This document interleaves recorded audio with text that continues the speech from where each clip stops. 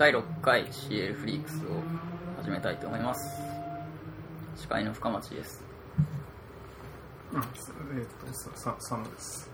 高木です。縄田です。浅井です。ルドルフ・ミラーです。岡田です。以上。何名？多い。今日8人います。7人では7人でした。何か見えてる。誰？ドブラック使えね。誰かが見えてる。多分寿司の人数で間違えました。あ、確かに。じゃあ今日はこの7人でちょっと収録久しぶりなんですよね、実は。一月ぶりぐらい。そう、先月 ELS 行ったりしてたし、でなんか ELS の話ちょいちょい聞きたいっていうのを聞くんで、今日その話を佐野さんがしてくれるかなって思って。佐野さんの話を聞く会。佐野さんの話を聞きたいなって思って。みんなプレッシャーがかかって言った人僕だけじゃない。ちょっと待ってください。なんか会場にその小松さんと奥さんと佐野さんと以外にもう一人日本人いらっしゃったって、あれは誰だったかなどれかわかんないけど読んだけど、なんかお知り合いとかでした？全然知らない人ですか？モントリオールで知り合った人。知り合ったっていうか開校した人。モントリオールって去年の ILC ですね。はい。京都にも来てたかな。なのでこうなんかあれですか、お仕事でリスク書いてるとかそういう人ですか？趣味でリスク書いてて、ヨーロッパにも行き、モントリオールにも行きってすごいですね。もうそれ転々としてる人なんですよね。少し旅暮らし的な意味ですね。旅暮らし。ああ、なる銀の皿でした。はい。銀の皿に4人前の1個の注文が2回入ってるけど1個ですかっていう確認でした。2個ですって言いましたね。ちゃんと電話で確認くれるんですね。よかった。そのオペレーションの結果、4人前2個が2回入ってる。ミソペになってる可能性は面白い。いっぱい食べればいい。もう一回電話来る。いや、4人前を2個って言ったんで大丈夫です。収録ですか？いや、いいんじゃないですか。後でカットしてもいいし。なるほど。じゃあ ELS の話ですかね、最初は。はい。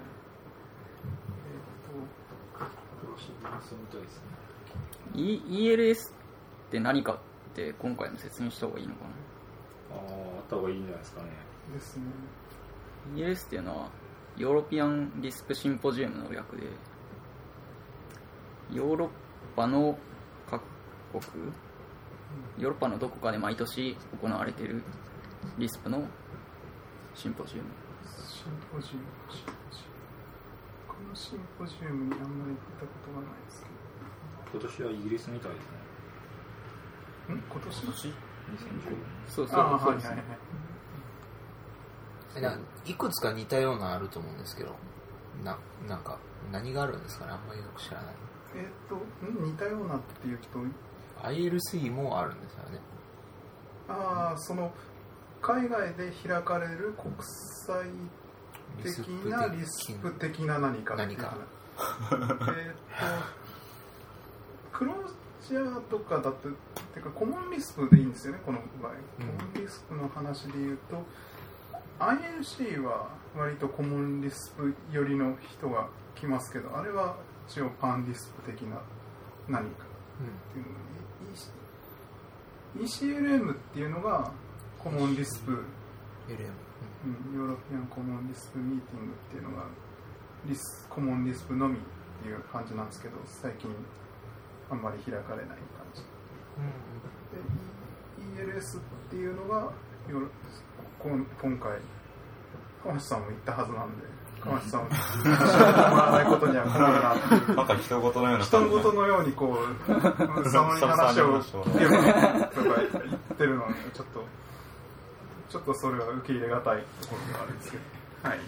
その国際リスクシンポジウムの一つの ELS が去年パリにこう永田さんを連れてったような気がするんですけど、連れてってもらいました。すごい楽しかったです。僕、ああいうの出たの初めてだったので、友達一人もいなかったんで、みんな話しかけてくれるんですよ。超楽しかったです。そういえば今年去年連れてたやつどうしたって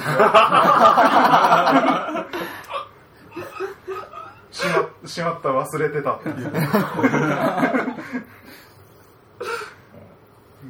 まあ予算確保に失敗するといけなくなるので僕の場合は、で去年はパリであって、今年はロンドンで4月、先月数週間前にありましたね。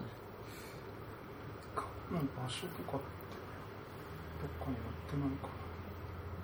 場所ってどこですか？これ第8回で何回か僕行ってるはずなんですけど、特集一覧ってことですか？ ELS エディションズっていうのがサイトの右上にあって、そこをホバーするとなんかリンクが出てきます。 ELS エディション、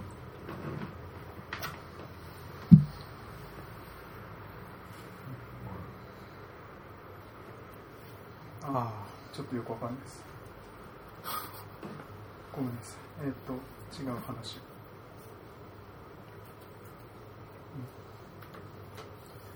どっかにあるのか。なんかもう次回の会場とか決まってるんですかね？もう次回の話ですか？いや去年なんかにと会期中も話してたんですけど、なんか来年はロンドンですよ確実にとかいう話をなんか仕切りされてて、ロンドン物価高いですよねみたいな話をしてたんですけど、去年はローカルチェアがほとんど見えてた。クリストフがやるんだろうっていうことを言っていたような気が、誰がローカルチェアやるのって聞いたときにそんなことを言っていたような気がするので、そこが確定していない状態で翌年で話ができないっていうのはあるかもしれないですね。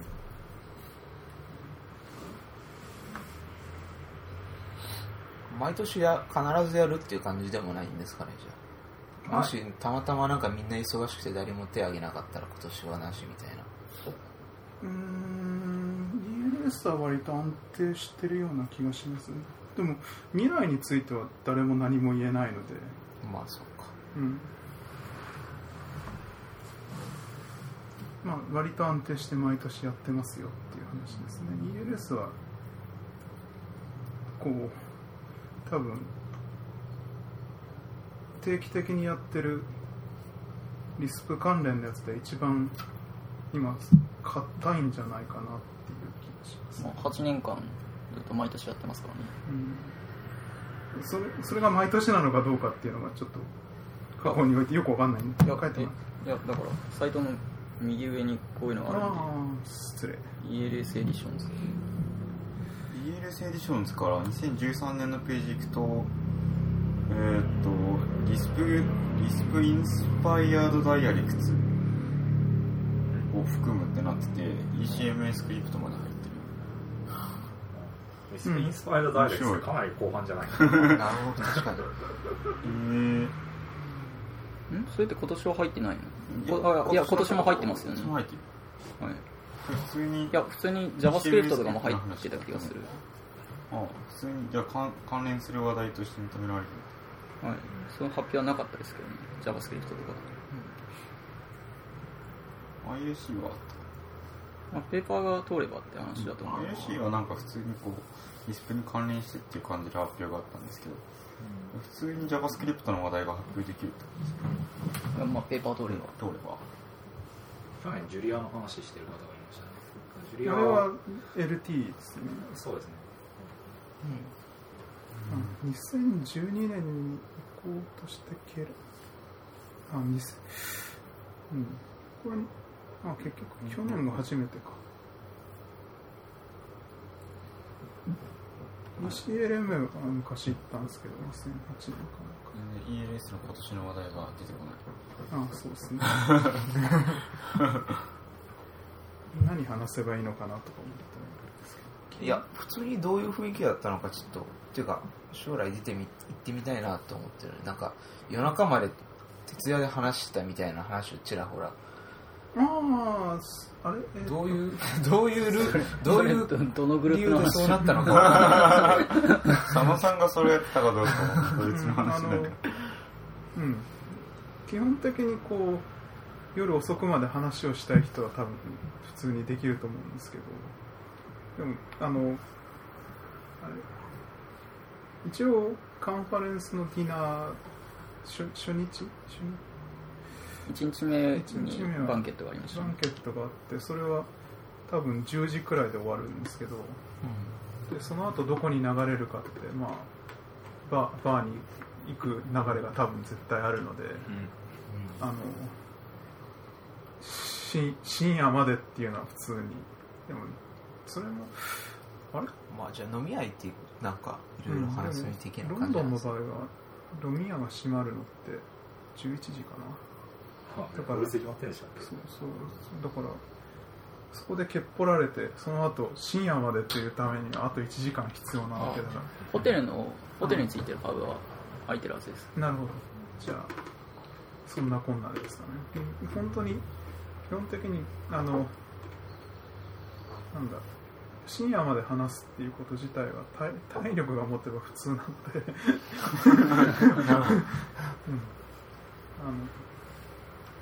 あと一歩ですよね。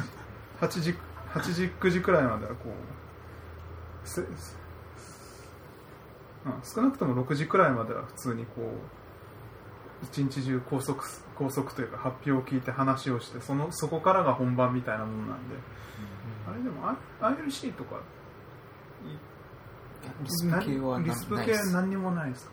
何もないです。むしろ僕は他の界隈のこうシンポジウムとかカンファレンスとかよくわかんないんですけど、そこは発表は3時半4時半ぐらいに終わって、その後は飯とかはありましたが、自由構造でみんないなくなっちゃって、あれどこ行ったのみたいなのが結構多かったです。多分違うなと思うのは、あんまり発表するためにその組織からお金をもらっていってるような雰囲気のある人が多くなくって、好きだから来てるのであって、帰っちゃう業績が欲しいだけっていう人は多分そんなにいないはず。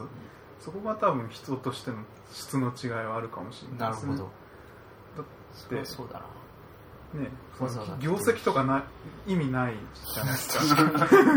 スパーとしてはなんですかね、こうアカデミアにはそんなに認められないっていうような話を聞いたような気がするんで、実績としては。だから本当に興味のある人と興味のある話をいつまでもしていたいっていう感じが最初にあるんじゃないですかね。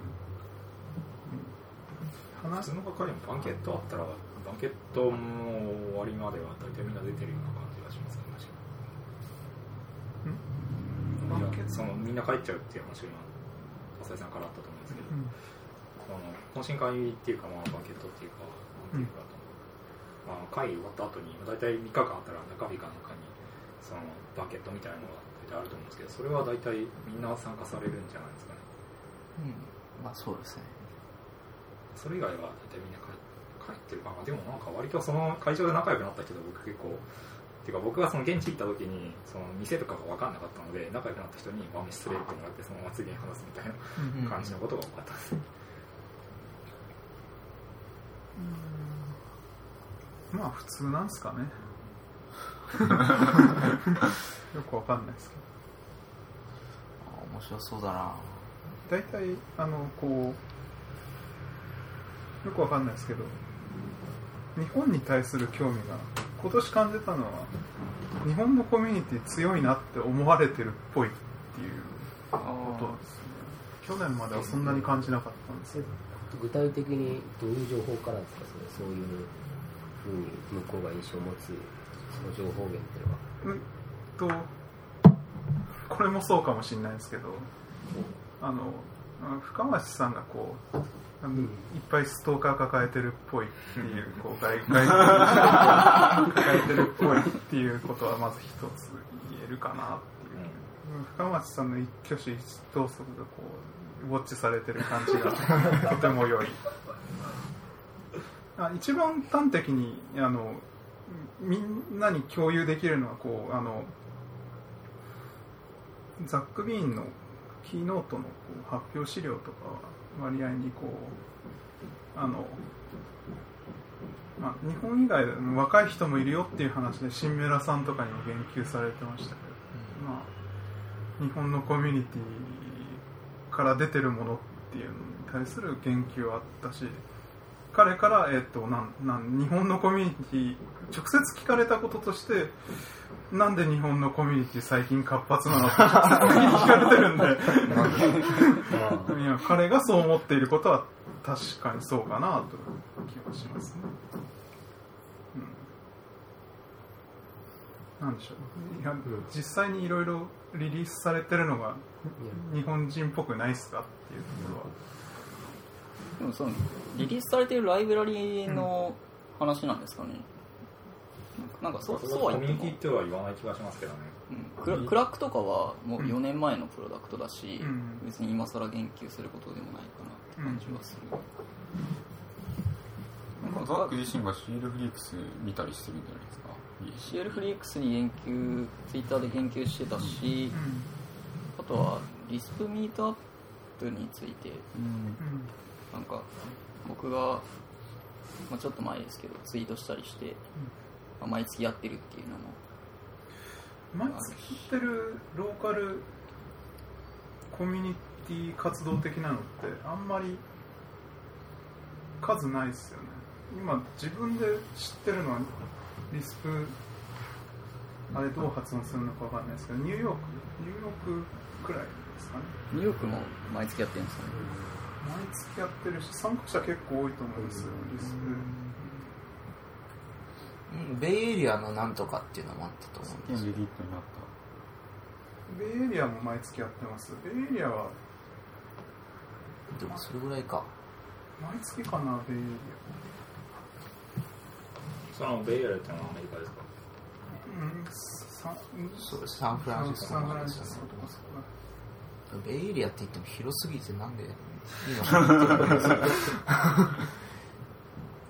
よそんなにこう人数自体は多分ニューヨークには数は本当に何人くらい来てるんだ。ニューヨークは大きいのか。ニューヨークは大きいと思いますね。83とか書いてあるけど、これ本当なのかな。毎月80人以上来るんですか？すごいですね。すごいな。毎月の動員80。ボストンとかからも来ます。そこの違いを感じる。ボストンとかからも来るんですかね。それぐらい距離的にはそれできそうですね。でもニューヨーク行ったことないんでわかんないんですけど、その3月のが76とか書いてある。本当かな。すげえな。2月の88。本当かな。知りたい。50超えてるってなんか知りたい。相応の理由がある数字ですよね。その70とか80とかって。でもむしろホリデーパーティーとか書いてある。ピザとか出る感じのあれです。12月1日のが59って逆に少ないのはどういうことだ。あれじゃないですか。クリスマスシーズン始まっちゃったからじゃないですか。なるほど。壁に飾りかけますよね。どういうプレゼンがあるんですか？ニューヨークが。ニューヨーク。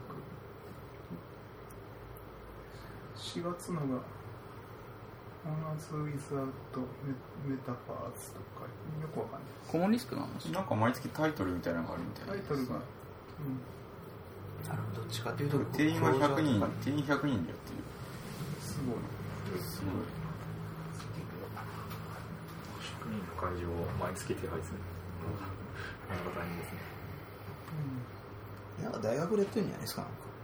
かもね。大学のなんか先生とか授業とかが中核に入ってて会場で貸すよみたいな感じ。いいか。失礼。ELS の話しますか？ ELS の話を。なんかその印象に残った発表とかそういうのはそのザックなんですか？何が印象に残ったかな。ですね、プロシーンですと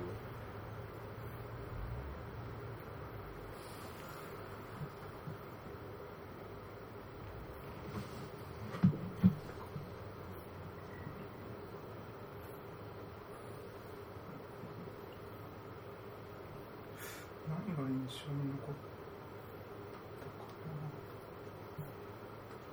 たかな。何しに行ってんでしょうね、ここでぼんやりするって。いや僕もあんまり印象に残った発表なくて、クォンタムフィジックスシミュレーションズインコモンリスクあるんですか？あれは見ましたな。あ、なんか見たの？本文をちらっと見まし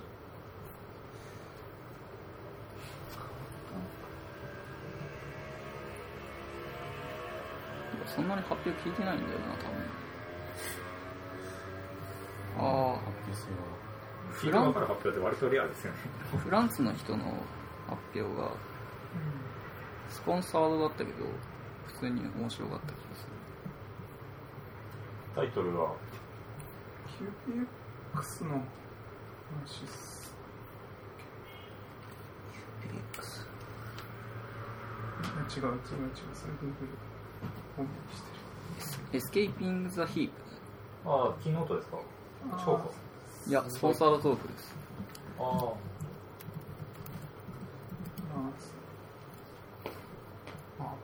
とても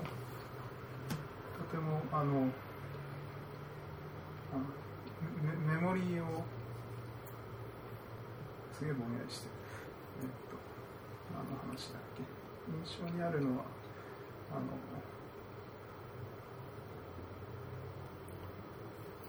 速度を出すためにする工夫の話です。そうですね。ざっくり。ざっくり。アレグログラフのためにリスプのオブジェクト管理から外れたメモリの使い方を使いやすくしようみたいな話だったよね。そう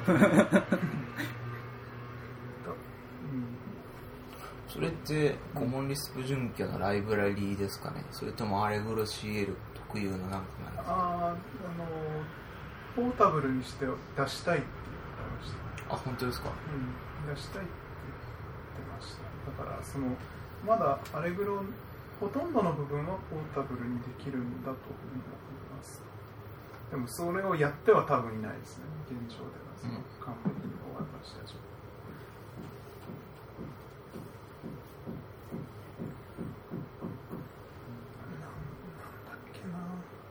ヒープを外れるんだったら多分コモンリスプ準拠じゃないですけど CFFI っぽいのを触って、そうですね、そうなりますね。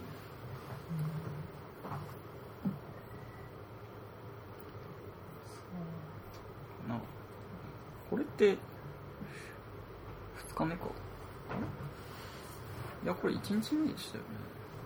1日目ですね。このプログラムがだいぶ変わったんで、わけわかんないですね。でも2日目のトーク僕あんま聞いてないんですよ。ほとんど発表準備やっちゃった感じです。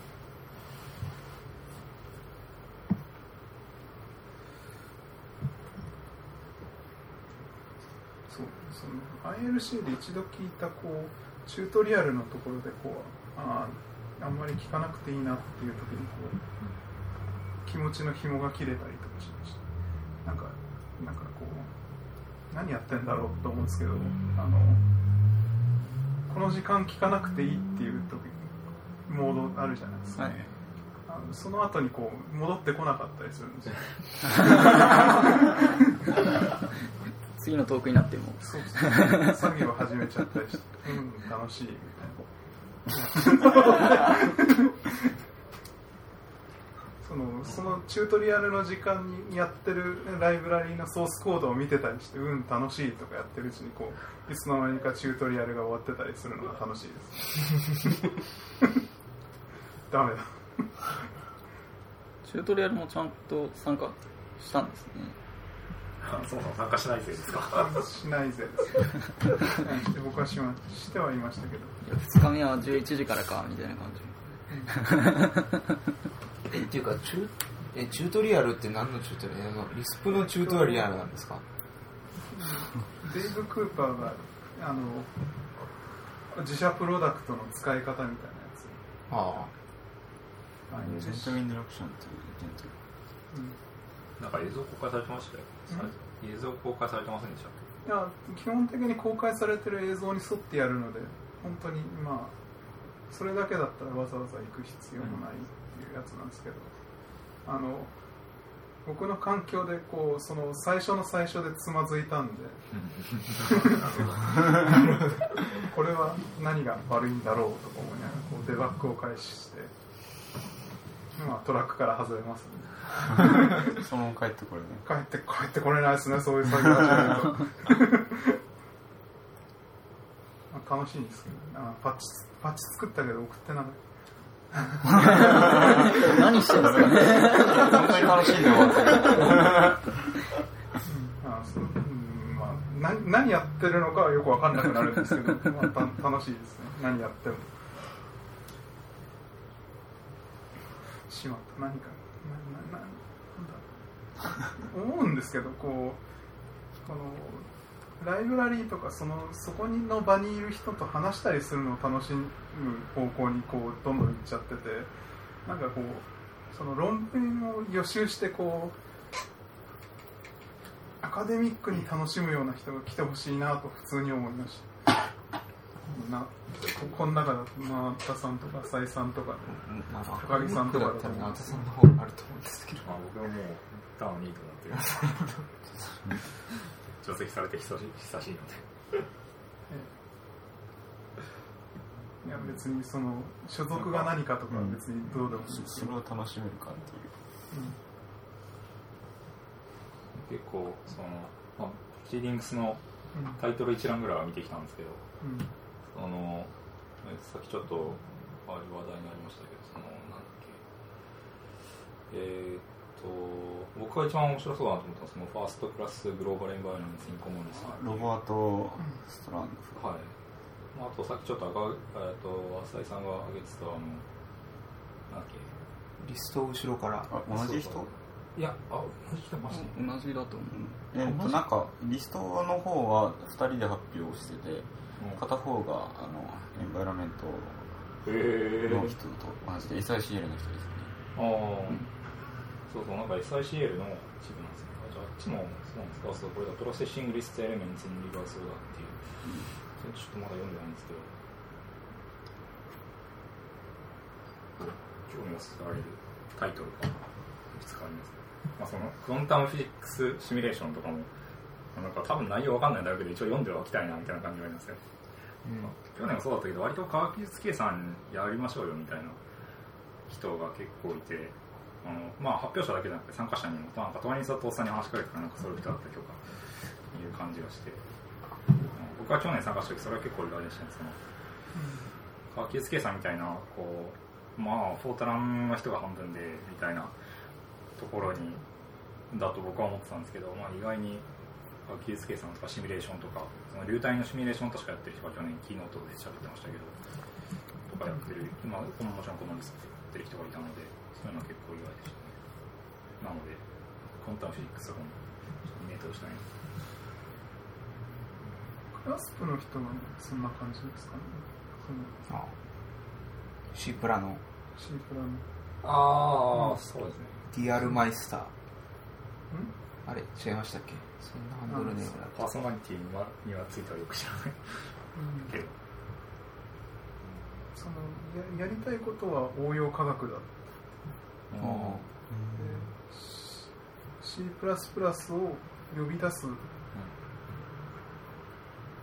環境としてそのコモンリストが使えたら嬉しいなっていうところで始めていて、ひたすらヤックシェービング結果コモンリストができる。なんかおかしいいやでもなんか楽しい生活してますね。ひたすらヤックシェービングしてたらいつの間にかコモンリストができてますみたいな。いつの間にかではないと思うんですけどコモンリストがいいなと思ってやってるんだとは思うんですけどでもやりたい本題としてはその応用科学の研究なんだということを言っていたので、それは楽しそうだな。楽しい生活。浅井さんの研究にコモンリスト使うじゃないですか。そうです。でもコアのループ回すところは、今のところは C プラの人が使ったやつをシェルから読んでるんで、まだハイパフォーマンスなところでコモンリスプは使ってない。そろそろ次なんか IRC とか見てるとなんか多分この人たちは同じ職場かなんかいるんだなっていう感じはするんですけど、実際に会ったことがないので全然わかんなくて。同じ職場というのはなんかよく話してる人が毎日のように同じオープンソースのというかクラスプレスかねの開発の話とかしてるんで、ディアルマイスターさんとビーチさんっていう人が正体が分かんないんですけど、ビーチさん今回会ったんじゃないですか？それ会ってない。どなた？ビーチ本名が分からない。ずっとビーチって名前で出てる人来るとみんながハロービーチって言うんですよ。IRC で来たらなんかシンメラさんか誰かがELS ではビーチさんとずっと一緒にいたみたいなこと言ってて、シンメラさんがずっとあれ佐野さんはシンメラさんとバンケットの時に話しました。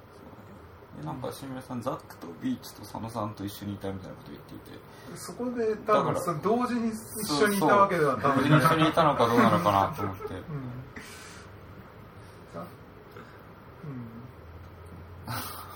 誰も認識できてない。誰も認識してぼんやりして。発表はどうでしたか？する方ですか？する方。大変でしたね。楽しかったですか？考える間があるんですよ。いやなんか渋谷リストで発表するのとなんか違うかなと思って、別に変わんないなって言語が違う。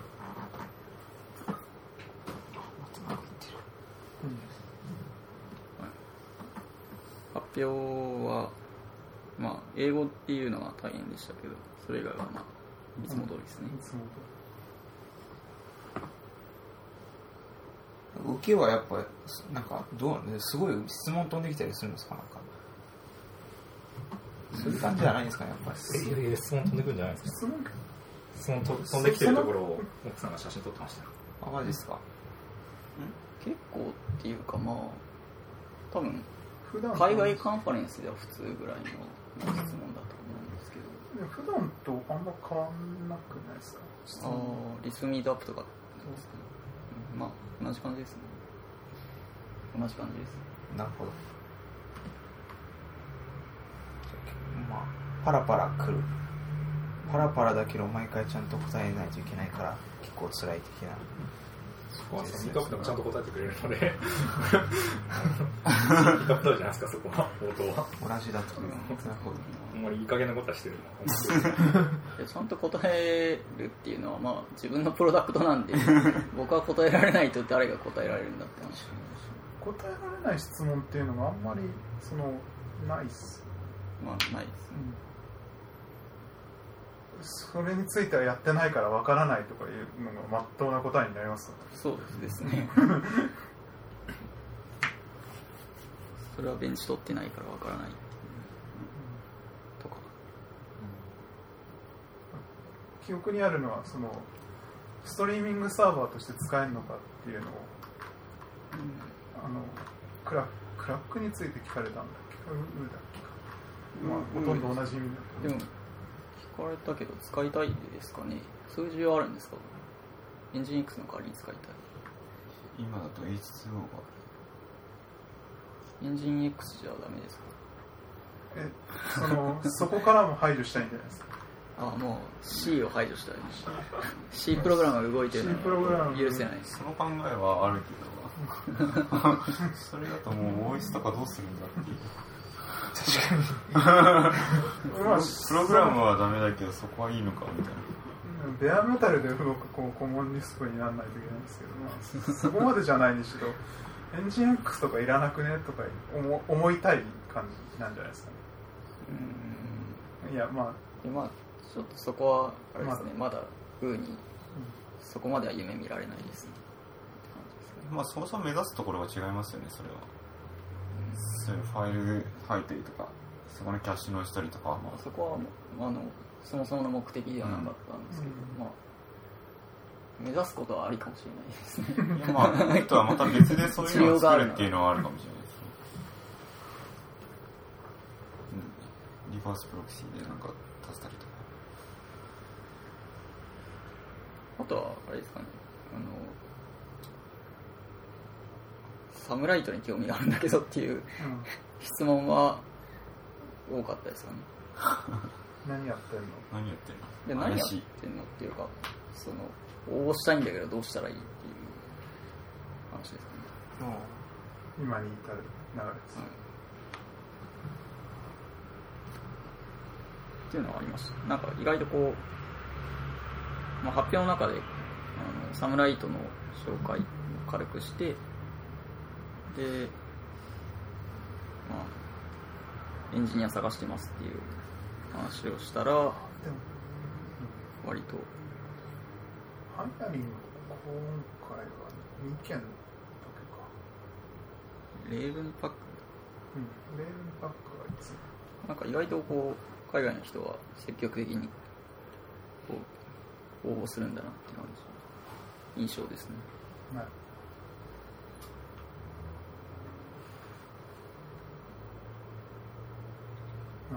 僕の発表はそんな感じ。なんか足すことありますか？なんかぼんやりしてて申し訳ないです。ライトニングトークどうでしたか？ライトニングトーク何の発表したんですか？ロズウェルの話をしてきました。5分間の発表の間にこうロズウェルのビルドとロズインストールこう SBCL のコンパイル始めたんですけど終わるわけがないっていうなんでやってしまったんでしょう。それでバイナリーを落とすぐらいにいやこう終わらないことは前提でこれで SBCL がコンパイルできるんだけど発表20分くらいかかるんでっていうので一笑い取れるんで5分っていう前提なのでそれはやるべきだろうと。始まったけど始まったけどこれの結果は見れないからねって言ってこちらにこうインストールしてある環境がっていうこう3分間クッキングで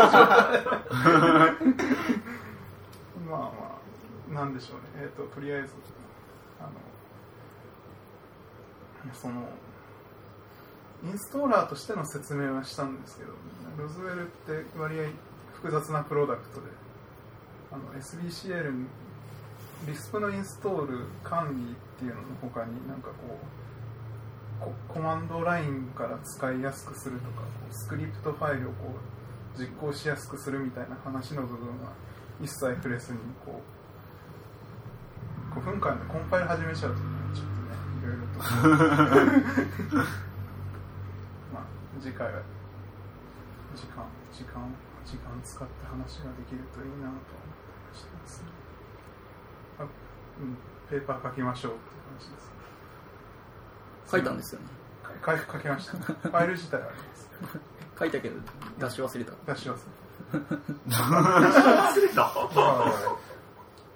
でライトニングトークになったと。ライトニングトークはその当日にTDR言えばできるっていう。去年もやったんで。反響どうでしたか？ロズウェル。ロズウェルは反響は特にないですね。あんまりロズウェルって作り始めてからこうゆるゆるリリースを繰り返して、あんまり大々的に使ってくれみたいな話してないじゃないですか。はい。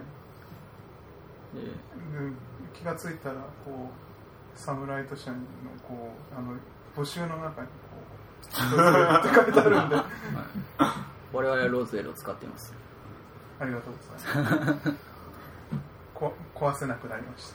そういう問題壊さないでください。はい。リリースブランチがビルドできないとか。なんか思ってマスター使えばいいのかみたいな話。怖い。最初そういう話でマスター使っていたんですけど。使ってたね。結構最近までマスターを使ってた。書き換えずに。怖い。すいませんでした。気をつけますじゃない。怖い。なんでしょうね。大々的に使ってほしいっていうのをどこに向けて何を理由に言ったらいいのかがよく分かってなくて。まだ Windows サポートもそんなにできてない。Windows サポートもあんまりできてなくて、とりあえずなんだろうな、固くしようと思って次の目標というか次のなんでしょうね、こうとりあえず需要があるところから作りますよ、うんうん、今需要があるのはスクリプト。スクリプト今それやってるんでさっき言われた。さっき何か言われたらそれやるんで。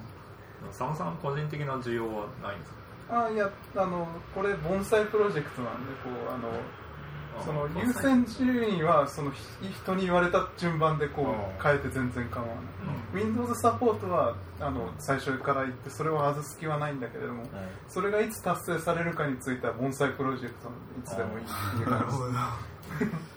その使われる部分を先に仕上げるのは全然やぶさかではなくて、そこに本当に使われてるんだったらそれをサポートしない理由は全然なくて、そこからやるに決まってんじゃんっていう話です。 Windows の需要があれば別です。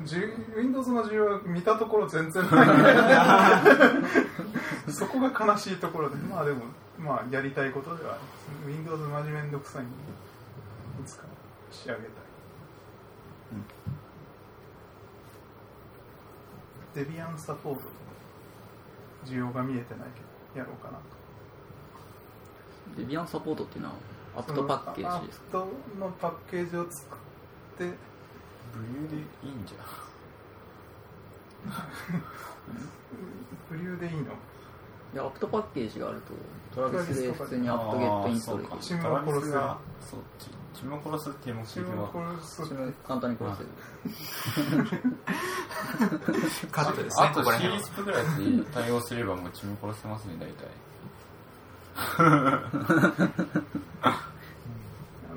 でも本人に向かってもこうなんだろう、別にこの意味合いでのチームを殺すって別に物騒な話では全然なくて、その需要の部分でこう被る部分をちゃんとやろうっていうだけの話であって、本人もやってくれって言ってるし。そうあ、そうなんですか。いや、彼が目指しているのはもともとそのインプレメンテーションマネージャーじゃなくて CL コマンドでカバーしたかったっていうところで、それだったらインプレメンテーションマネジメント部分をロズウェルがやってくれたらいいんじゃないかっていう。今の作りでこうロズウェルとチムって相性あんまり良くない。完全に被るんですよね。CL 部分も全部被るんで。彼はQL コマンドとかを使いたかったっていうのもあるし。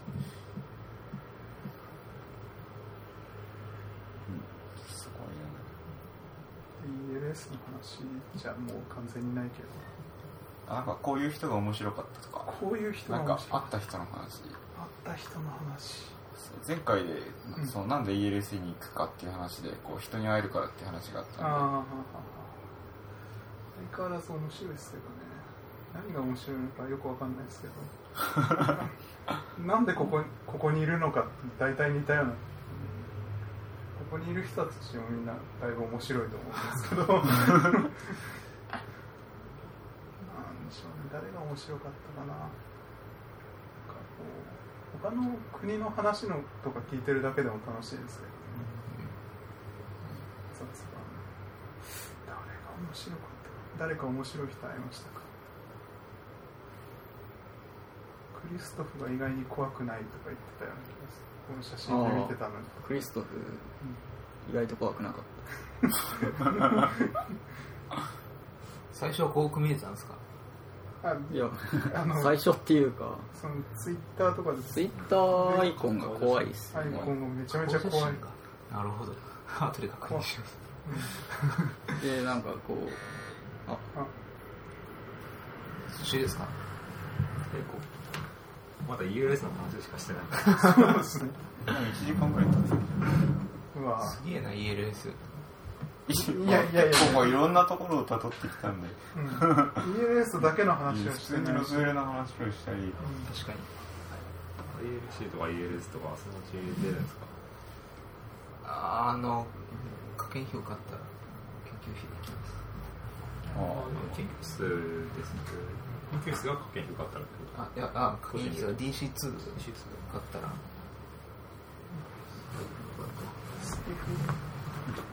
いくらくらいですか？僕の財布使いますよ。財布はあっちの中だ。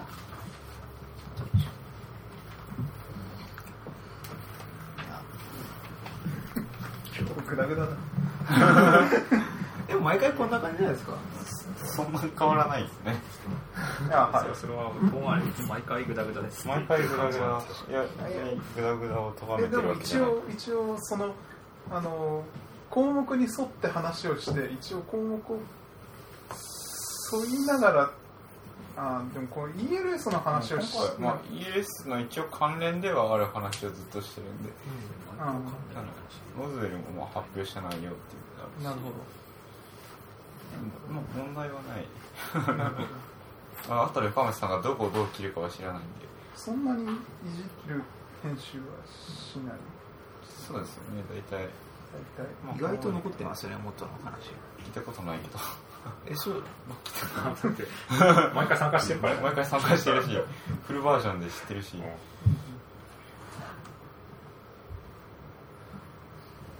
あとはなんかでも実践コモンリスプ増刷の話と、他はなんか実践コモンリスプ増刷の話あるんですか？ここでやるわけします。なんだろう、7年使って在庫がなくなったらしいので、すり直しますよっていう話をもらいました。ミスリになりますよって。なんで佐野さんそんな声が小さいんですか？なんか今日ずっと声小さいなって思って。なんでってことはないですけど、姿勢じゃないですか。確かに。それはある。じゃあここ正座してください。正座なぜ座り方までしてるの？いや、そしたらなんかピシッとするから。嫌です。いや、増刷の話はもっとなんかちゃんと話してもいいと思うんですけど。でも対してこうなんだろう、付加情報としてあるわけではなくて、多少の修正ができますよっていう話と、7年使ってこう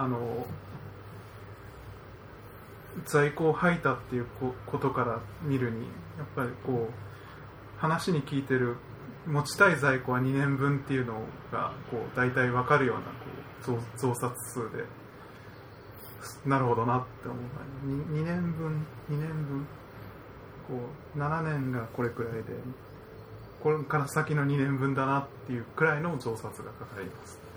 ちなみに書釣り何冊だったんですか？それは言わないことになる。収録してないところでは言ってもいいのかもしれないですけどでもそれも言ったらいけないですよね。秘密なんですよね。言ってもいいのかもしれないけれどもっていうくらいですかね。基本的には言っちゃいけないことですね。そういえば今度新しいコモンリスプの方誰か書いてますよね。それも話題でありましたね。誰だっけ？エディ・ワイツさん。エディ・ウェイウェイツなんです。バイツか。バイツ。なるほど。ドイツ語か。ドイツ語か。ドイツ語。エディ・ワイツさんも書いてるし、日本人の方もなんか書いてる。そうだね。もうその人もいたよね。人誰なんだ。あれなんか最後の章がプランナーに関しての章ですよね。ちょっと文献が古くて、ちょっとうちの先生と大丈夫かなって話をしてた。実践コモンリスプの話終わりですか？自体の話はロズウェルの話は入るんですか？増刷に関して修正も入れるんですよね。修正は多少入れます。ただ修正の方向っていうのが締め切りが確かもうそろそろ終わってなくちゃいけないんですけど、あんまり全然進んでなくて、やばいと。これを編集するのは深松さん。いや、雑音入ると声が聞こえづらくなって、すいません。普通に両方とも聞こえるかなと思ったんですけど、あと編集しないといけない。気をつけてください。はい、すいません。なんだ多少のまだあんまりちゃんと共有できてないんですけど、絶対に治るのはE3では謝辞の中で河合史郎さん、史郎の字が間違ってたそれは確かに直さなきゃいけない。とても悲しいやつがあったんで、それははい何年経って予約なる。はい悲願ですね。悲願が達成される。よかった。7年前か。7年前。なんでしょうね。新しい要所が出たら、また訳したいと思うかな。日本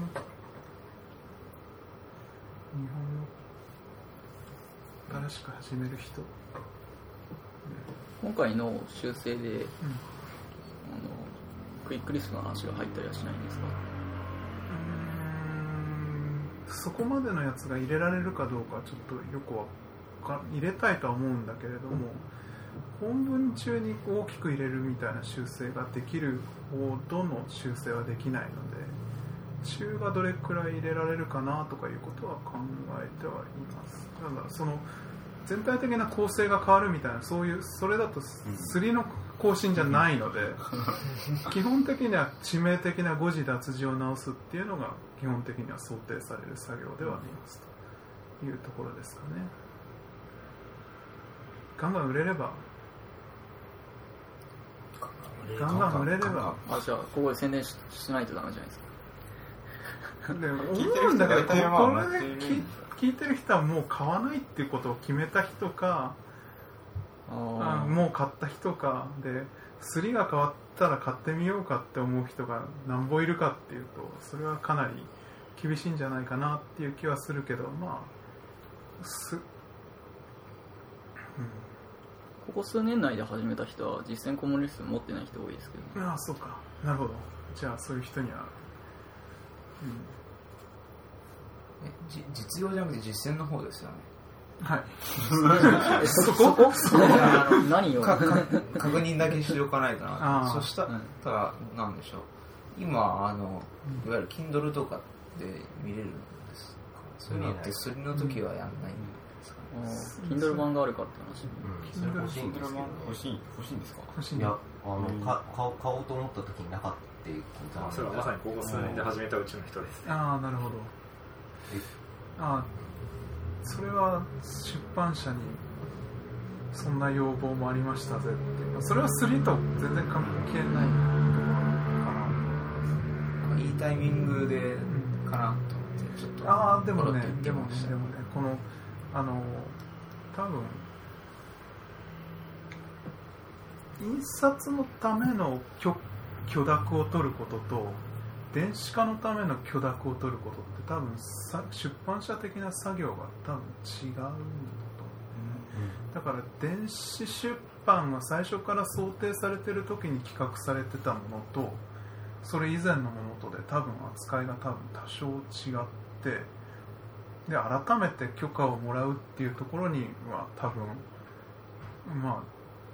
大変さは多分あるよねっていうところはあると思います。だから多分新しい企画のものの方が簡単に電子化されてってる感じはあると思います。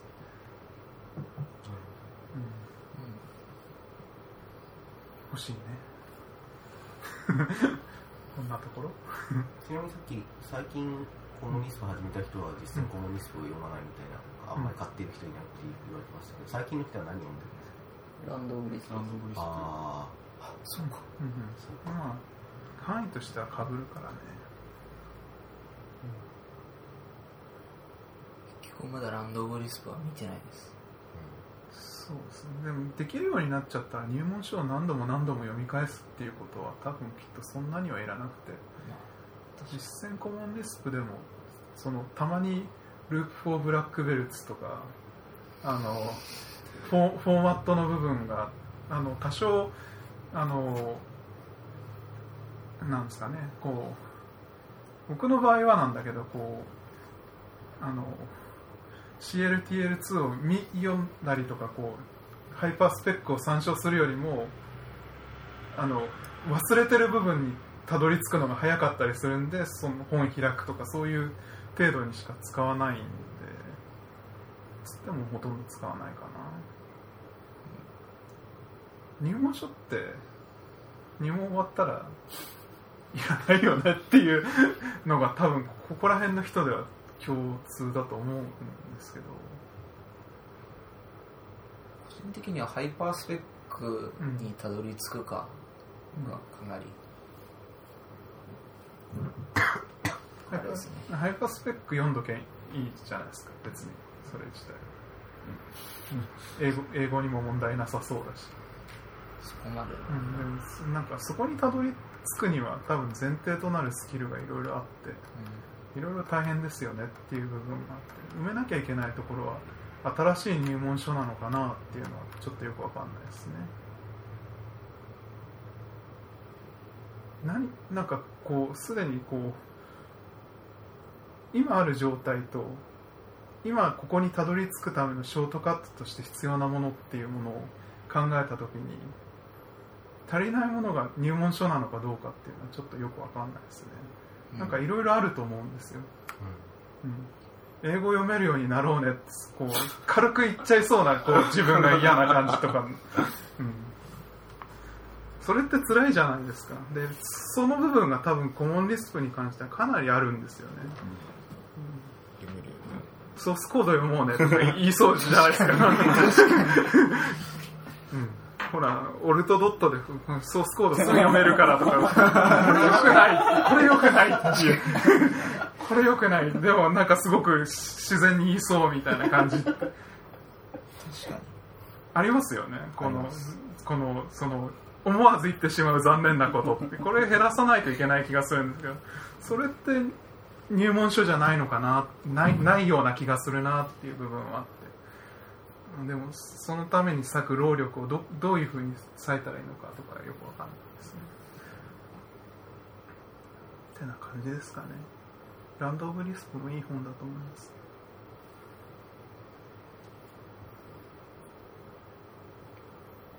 ランド・オブ・リスプは、クイックリスプの話とかあるんですか？ないですよね。だからこう入門書って言ってもこうコモンリスプ自体の、文法の話とか、関数の話とか、そういう話だと思うんですけど、確かにクイックリスプ以降に企画された本っていうのがだからこそ新しい本には期待される部分、入らないと思いますけどね、新しい本でもあるのかな、あるんですか。サマリーにクイックリスプ出てたので入るはずです。クックブック的なものだって言ってたので、かなり期待される。いいのかな、で欲しいですね。日本人が書く方を見ますかでしたら、そっちはない。日本人が書いてる方は、こっちはそういう感じじゃないですね、多分。PIP のなんかさ、暗視コモンリスプ版みたいな感じだった。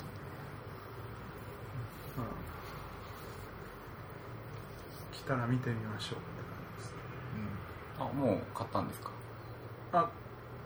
その支払い自体のやつはしたけれども、もう買ったっていうとなんか中身見えてるみたいですけど、いやもう支払いはしたんですね。支払い、出れば即送ってくるはず。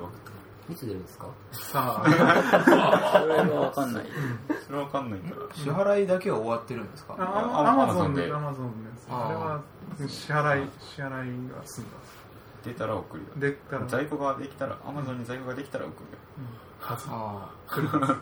いつか知らない。いつかは知らない。なんかキックスターター的ななんかお金集めて集まったら書いてあげるよみたいなそういう感じかなって一瞬思いました。いやもう普通の出版社です。普通にやってるんですね。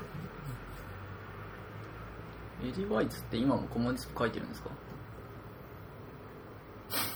どこで働いてるんだろう。書いてる。マジですか？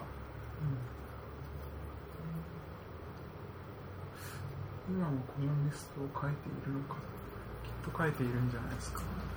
彼のライブラリー大体他のメンテナーにが異常してますよね。なんか今も現役なのか不安なんですけど。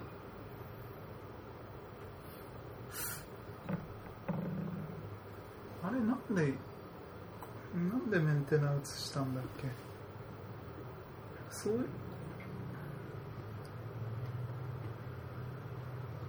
忘れた。でもメンテナンスはできない的な状態ではあったはずですよね。ただそれがすなわちコモンリスプ触れてないっていうことになるかっていうとよくわかんないですね。その今まで書いたライブラリがこれから自分が使うコモンリスプのスコープとは離れているからっていうのとか、メンテナンスをしなくちゃいけないっていうのはかなり違うことですよね。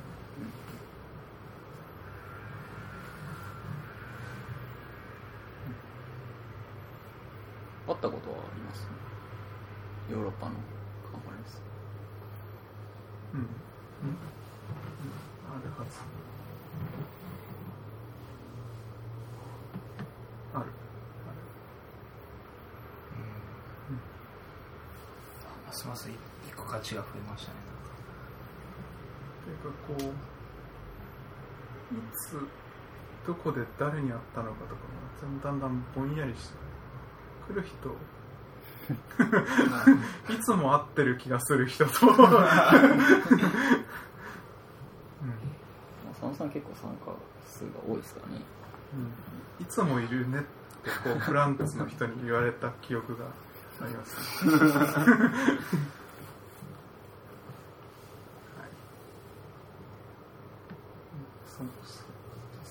これが実践コモンリストの方に入ってるのがよくわかんないです。何がですか？いや今こう最初に立てたコウ立ての第2項をやってる感じがするんですけど。別にその脱線して、はい、違う話をするのはありだと思うんですけど、すいません。じゃあそろそろ1時間なんはいなんか話したい話ありますか？でドブラックとかリスムの話じゃないと思うんで別にあんま気にしなくていいと思いますいやまあその生存戦略に近いやつですね。生存戦略に近いですか？なぜドボラッカーがこんなにいるのかとかそういう。じゃあまあそれ後で話しましょう。今回もうこれで寿司来てるんで、はい、寿司食べたい。食べながらか食べた後かでもう一回別で収録しますか？いや後に残してもいいんじゃないですか。今話してもまた2週間後だって金さんいた方がいいじゃないですか。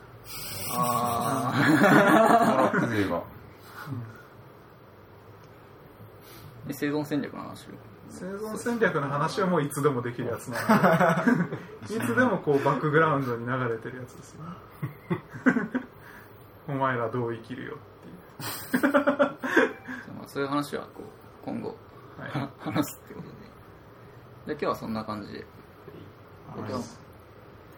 っぱ佐野さんの話を聞くからだってまあ ELS とかあと実践コモンリスプ増刷の話をしました。じゃあ今日はこれで終わります。お疲れ様でした。